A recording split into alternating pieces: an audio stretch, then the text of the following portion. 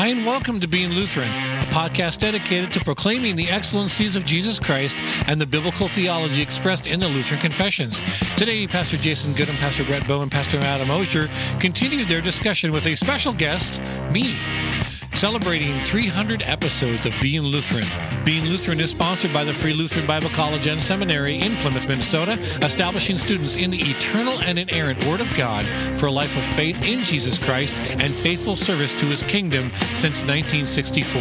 To learn more or to apply, look at flbc.edu. Welcome to the Being Lutheran podcast. I am Pastor Brett Bowe, and I'm joined by Pastor Jason Goodham and Pastor Adam Osher. And Pastor Brian Ricke. Again. Yeah. Are you back? Yeah. Is this for one more? Well, I'd come back for others. Yeah. But is this like Captain Planet? You know, like all our powers combined, like the four. Not where I was expecting you to go. Voltron. It's like, now we have to have. This is one of my hobby horses as a known connoisseur of 70s, 80s, and 90s cartoon.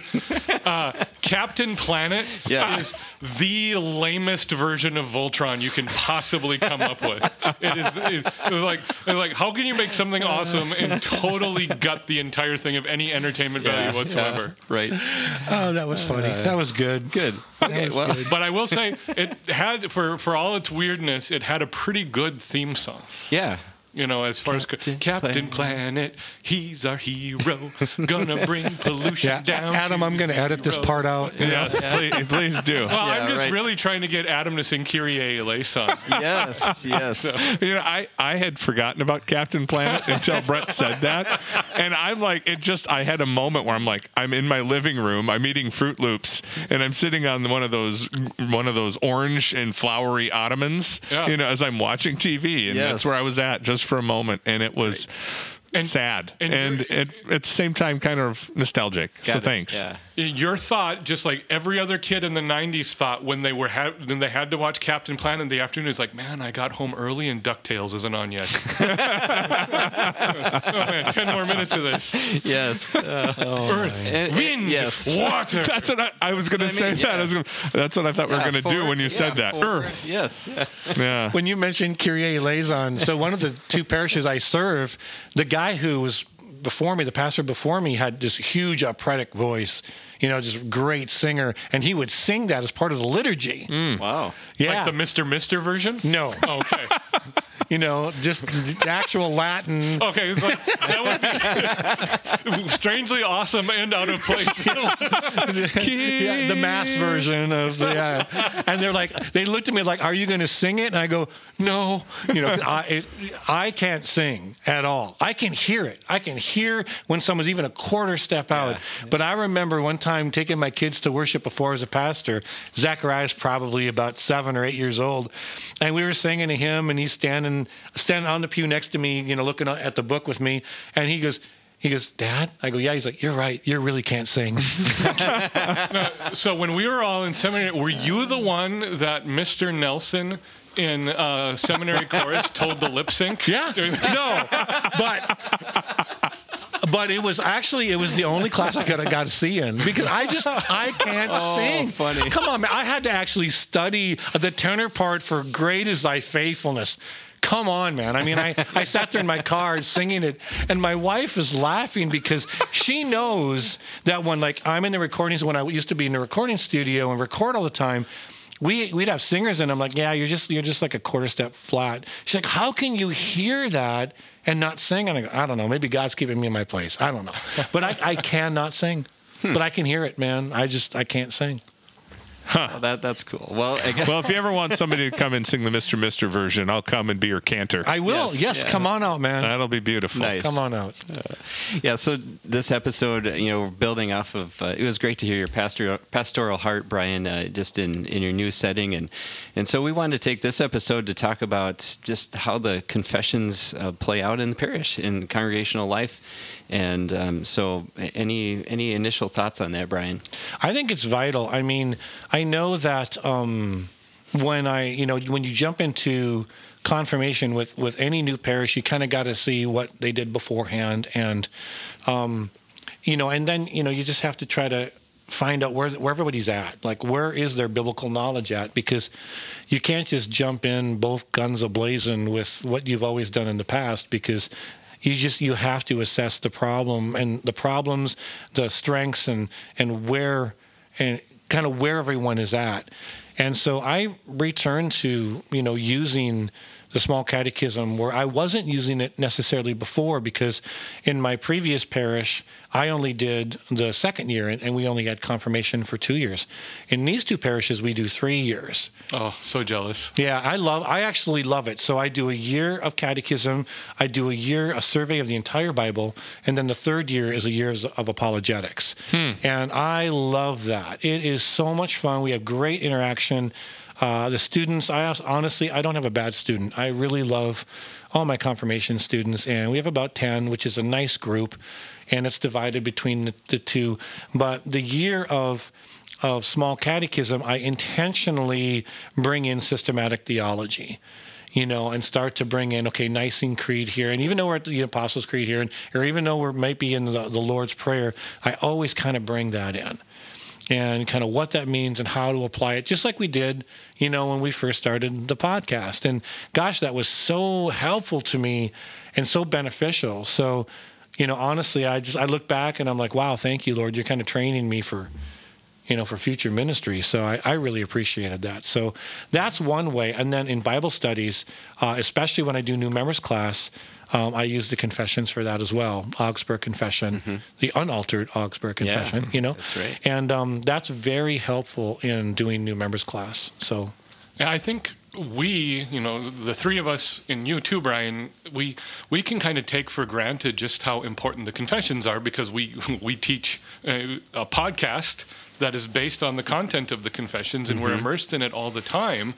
But it's not automatically a given for people in church settings. It's not even a given for pastors in conservative Lutheran settings that the confessions, the Book of Concord, is of practical use to day-to-day life as a Christian in the congregation. And I think the four of us can bear witness to the fact that the Book of Concord is both relevant and practical for day-to-day use as a Christian, and seeing that play out in real time in ministry is incredibly important for communicating that cause to those who have doubts. For, in our particular tradition in the AFLC, which comes out of capital P Pietism of Scandinavia, which is its own historic context, for yay or nay on several issues. But what happens is that the ministry jobs in the Scandinavian state churches were basically government jobs, right? It's like being a middle manager at the post office as being a pastor. And that really perpetuated the idea for about 100, 150 years that the study of theology is really an exercise of academia. So what you're saying, Jason, is that, boy, that word, I can't remember. We used to say it all the time. That it was good for vocation. There we go. Is that what you're saying? Right. Is that what you're saying? We went an entire episode with you and didn't even bring up the term. I know. I felt bad. I did when we got done. I'm like, oh man, I didn't get to say vocation. Yeah. But You got your buzzword in now. Yeah, it's exactly what it is. But from the perspective of all that doctrine, all that theology is unnecessary. It's sterile. It's academic. And that's not what the Book of Concord is at all. No, and one of the things about ministry that I have found, especially I had quite a few people in assisted living homes, quite a few shut-ins, and actually quite a few people suffering from either dementia or even Alzheimer's. Man, are those confessions important? Sure, the Apostles and Nicene Creed, and I know that's in the Book of Concord, of course, and it's not necessarily a Lutheran, quote-unquote, confession, but man, what a blessing to say the Lord's Prayer, to say the Apostles' Creed with someone who didn't even recognize their son or daughter yesterday, and how God is preserving their spirit through these things. And a lot of people feel like, well, repetition, well, that's all just dry, whatever liturgy. And there's a beauty to repetition. And it's not the repetition, it's our heart's lack of engagement in those confessions. You know what I mean? I find it interesting. When I was in confirmation, I had to memorize the catechism I think maybe all did. Did you have to, Brett, too? Yeah. Yep. And we were going through all that, and I was being babysat, so to speak. My babysitter from the time I was a baby I was taking care of her in the end of her life when I was 13 and in confirmation, but she lived right kitty corner from the church. And so I'd go over there and she would, have popcorn ready for me. She'd have a Coke ready for me, and she would help me with my memorization. And the thing that always amazed me is at that time, I'd have been 13, she would have been 80. And she remembered from her childhood even the catechism piece that she had to remember, memorize when she was in confirmation, and that it had stuck with her. And there was something about that in my world and in my mind that realized, okay, so this transcends time. I look at so many things in our Christian circles today. I look at our literature and different things, and there's a lot of really good Christian writers right now, gospel-centered, solid writers. There's a lot of good things that won't matter 50 years from now because they're speaking to cultural issues that are happening right now. One of my responsibilities at the college is I worked with the librarian to oversee the library. And she would find old dating books from the 30s and 40s. And we will look at them and we will laugh hysterically. We learned there's a phrase that they used in the old dating books about, you got to be wary of those teenagers who want to fling the woo. And apparently that's not nearly as dirty as it sounds. We had to Google it. You don't want to Google everything like that, but that was okay. And I look at that, and some of those things are just, we'll never think about dating like that again. But when my babysitter, when it's like, nope, this is the same thing that I learned, and then you realize, okay, it goes back a lot further than her. Yeah. It goes back a lot further than that point, and so it's a consistent thing. It's something that transcends time. And when you can realize that and find out new ways to apply that in the parish, that's where I found success. That's or even in the college, there's a lot of students who are interested in that sort of thing. To the tune that we have a class called Lutheran Confessional Theology, and I thought, oh, that'll be fun. Now, there'll be a lot of people sign up for that one.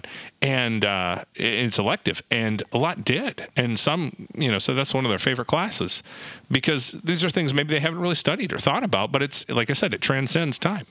One of the most frequent conversations I've had with the people I know who've come out of less traditional Christianity into the Lutheran Church. So there's multiple directions you can come into the Lutheran Church, right? There's handfuls of coming out of Roman Catholicism or out of atheism, but there is a strain of people that's coming out of the less traditional forms of Protestantism into the Lutheran Church. And frequently the comment has been made to me how exhausting it is to have to invent your faith. That you're not coming from a position of historical Christianity, and so there isn't that fallback, right? There isn't that history of this is tried and true and scriptural. When a question comes up that you've never thought about before, you're inventing the answer, and then when that generation passes away, you're inventing the answer again. Like you said, the dozens and dozens and dozens of really good Christian authors right now that won't be remembered in 50 years, right? That it's one thing but that's the case throughout history, right?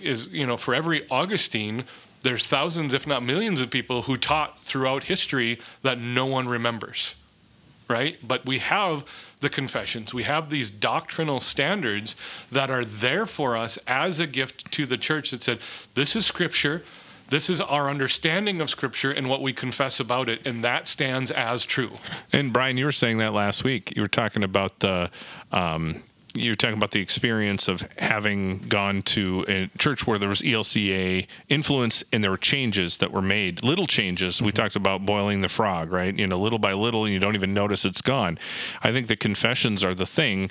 The Word of God ultimately is the thing, but the confessions are faithful expositions of the moorings, the anchor that we need to look back to. And it's like if we are consistently familiar with the Word of God and these faithful expositions of it, those changes can happen. And the more that the average person knows that, the more that the average congregant gets into that and can internalize that, the harder it's going to be when somebody comes in and tries to shift that.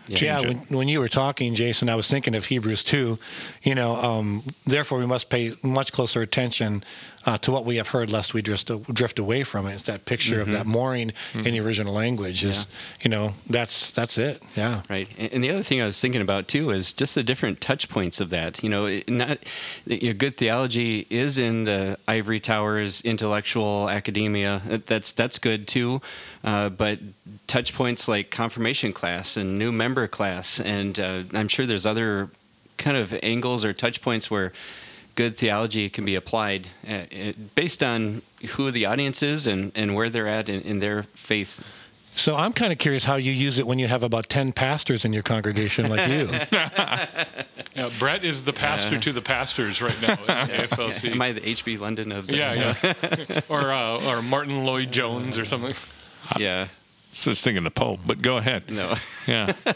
No, I think that, for pastors, they want to be pastored too. They want to be preach the, sound teaching, sound preaching, and they really appreciate that when they see it, and they're able to critique when they maybe don't see or maybe would add something or take away something. But I appreciate that kind of that sort of fellowship too. But yeah, when I was serving Hope, I had 3 or 4 pastors too, and I actually found that to be a safety net, or I kind of felt safe in that, because I do want to know when I might be veering to the left or to the right, and I don't know. I appreciated having that presence there, to just either encourage me, because I know the older I get, when I go sit in, and get to hear a sermon from someone, and if it's a good law gospel sermon, I'm like, man, preach it, brother, go. Yeah, right. I'd never get tired of hearing that God so loved the world. I mean, I just, my heart sings, and just, I love that when proper law and gospel is preached, and you're just like, oh man, thank you, Lord. Right. Now, one of the pastor members of my congregation was all of our Greek instructor and New Testament instructors. He's largely responsible for probably a majority of our understanding of theology, of everyone in this room. He's great. I love him. And someone asked me if I was intimidated by being his pastor. Right. And I think I was nervous the first Sunday. After that, I realized that if he's being fed by what I'm teaching, then I probably should not be worried about it, because he is in the position to be the most critical, and he's the most gracious. And that's a freeing thing to know that we're all in a position where it's refreshing to be fed by the Word of God when we're usually the ones up front talking. I remember when I was an audio engineer, you sit and mix music all the time. And so when you go to a concert, people are like, wow, can you turn that off? And it's like, yeah, I'm just there to enjoy the songs, because I obviously went and paid for the ticket to a band I want to see. And if it doesn't sound perfect, it doesn't make the song bad. You know what I'm saying? And a lot of times we go to churches and I just take charisma as too much of an importance. And we're like, hey, what are they saying? Jesus is still worthy. The Word is still powerful. It's still the application of the Holy Spirit, and sometimes we just got to get past ourselves in that, you know what I mean? And just say, you know what? Jesus has truly paid it all. He is worthy of my attention, and he is worthy of me looking past anything I might get hung up on. You know what I'm saying? Because it's the precious Word of God. Yeah, that's right. Yeah, so... Yeah, this theology it's accessible too, and I think that's what I love about our podcast through the years, is be able to get into people's earbuds when they're driving on the way to work or doing whatever they're doing, and and seeing how it affects their vocations and their life and their calling. Vocation, yeah, right. All right, we're rolling now. Well, one of the first eye-opening things to me as a pastor, as I started teaching this, is just how common my own experience was in coming to the knowledge of good doctrine, right? That Adam and I have shared that we have a common background in being nearly driven away from the faith by the legalism end of things, and hearing that the gospel was for me as a Christian, and then still remember the feeling of reading through the large catechism for the first time and like, this is amazing. This is really good stuff. I can use this. And having people like, yeah, that was exactly my experience when the first time I came in contact with the catechism or, with good doctrinal, scriptural doctrine. And it's something like that can't be a coincidence, that there's something to it.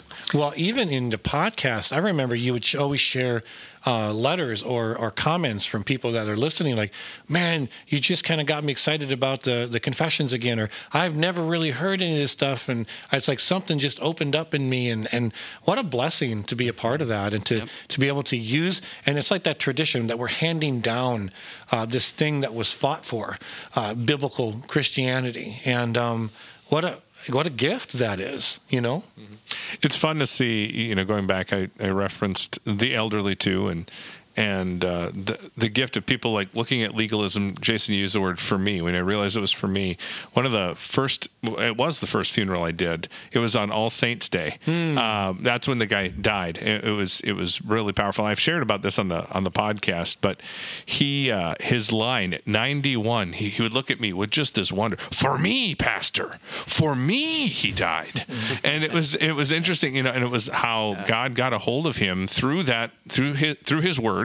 And they never lost the wonder, just the idea that this has been true, and just getting to see that this is not new for this man. This has been going on for quite some time, but the wonder of it never left. And granted, that's not to say if you've lost, there's ups and there's downs in the Christian life, and and he had them too. But just at the end of his life, looking back on what that was, and being convictionally Lutheran as well, like he was very much convinced of the scriptures and what God had done for him. And he looked back too to his baptism and different things, even though there was a time as a young man where he was not at all walking with the Lord. But it's kind of exciting to see, God got a hold of him. It's actually one of the interesting distinctions. I'm prepping new material on that I'm getting ready to teach next month at our Summer Institute of Theology, is I'm teaching an entire lesson on tension and paradox in Lutheran theology. It's one of the distinctions that separates Lutheran theology from other theology, is that we embrace the tension, we embrace the paradox when the Word of God forces us there, right? And one of the biggest tensions that the generic American Christian church misses is that everything in the Christian faith is for me, but it's not about me. And we always, in our sinful nature, invert that. So that the faith becomes an expression of who I am. It's about me, but it's always for someone else. It's all, and so you have that the well-intentioned but horribly misplaced emphasis on evangelism in the generic American church, that you always need to be doing something in your faith for someone else. You always need to be talking about Jesus. You need to be doing that thing, and you miss the point that the faith, every truth in the faith is for me. It's for me personally. And what we want to hear is it's about me. It's about my story, that I'm the center of my faith. And that gets completely obliterated by good doctrine. Yeah, but, and I agree with everything you said, but that love that kind of starts to birth and cultivate something in our heart that has that infectious nature, like this Adam, that this wonderful elderly man had, like, it's for me. That's when you can't contain it and keep it to yourself, and that's when, like, organic, evangelism happens, because of, even though you might be going through like the worst season of your life, if you understand that for me, there's still a peace that surpasses all human understanding. There's still a grace and a mercy that transcends the situation that's going on around you. And you know what? That is that infectious, organic evangelism that only, and I don't really know the exact word, but that only type of authentic, passionate faith comes from. Yeah. And that comes from God, of course. Not something we muster up or some muscle we flexed. It literally is birthed and prayed for by the Word of God. Yeah, what I didn't share about that man, he was dying of cancer, and his wife was in his same nursing home room with Alzheimer's and hadn't recognized him in years. I can't think of a more kind of a dire experience, and the joy that you know, again, like you said, organic, something that can't be produced or mustered up by, you know, oh, I'm just going to, you know, pretend here for a little while. No, it's life is really not awesome. And I bet you that preached a sermon even to the nurses attending him and everything. Yeah, absolutely. Well, that's the whole point of 1 Peter 3:15, right? Always be prepared to give an answer to anyone who asks you for the hope that is in you, yet do it with gentleness and respect. The implications there is that people are coming to you to ask about what's different, what's in your faith. It's not that forced, mandated sending people out into the masses, you know, preaching from a soapbox in a park, or, you know, interviewing people with a clipboard in the mall or something like that.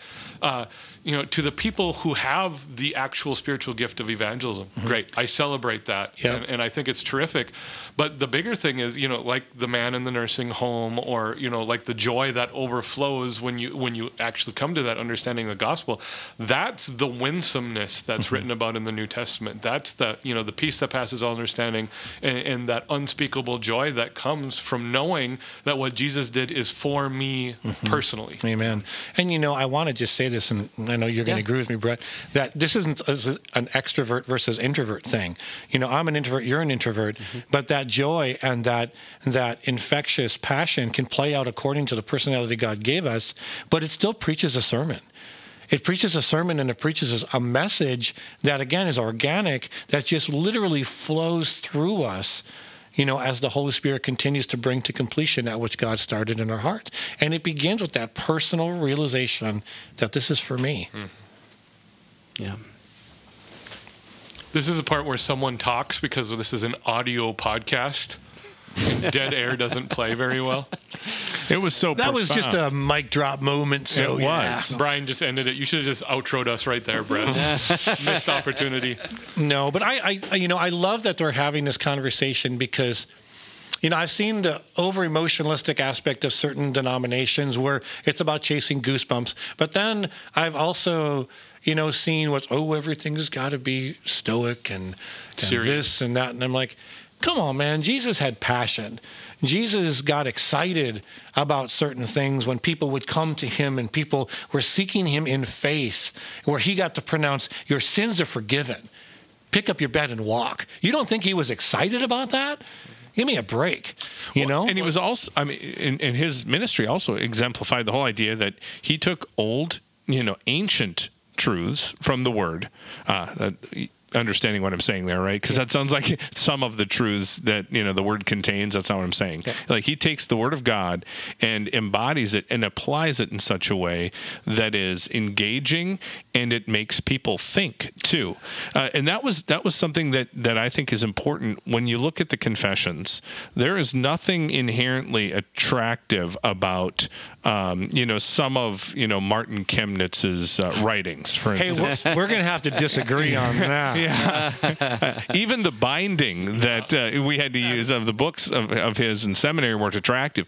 But the idea is sometimes it's harder to get into for some people, and I understand that.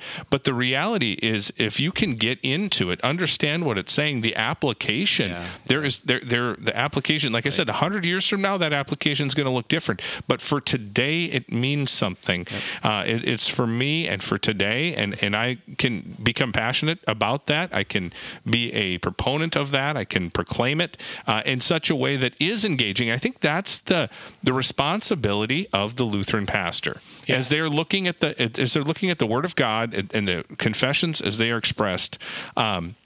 To be able to take those truths without diluting them and to hand them to the next generation, or to hand them to the world, you know, deliver them the gifts that God gives to the world in a way that it can be received. Now, that doesn't mean changing the service every week like you were talking about before, you know what I mean? And that doesn't mean you have to come up with a new creative explanation every time. But it's okay to take those things, talk about them in today's language in a way that makes sense to our world, and to be excited about it. Yeah, every once in a while I'll stop after each liturgical thing. I'm like, hey, this is why we do this. You know, it's always good to ask yourself, why do I do what I do, and who am I doing this for?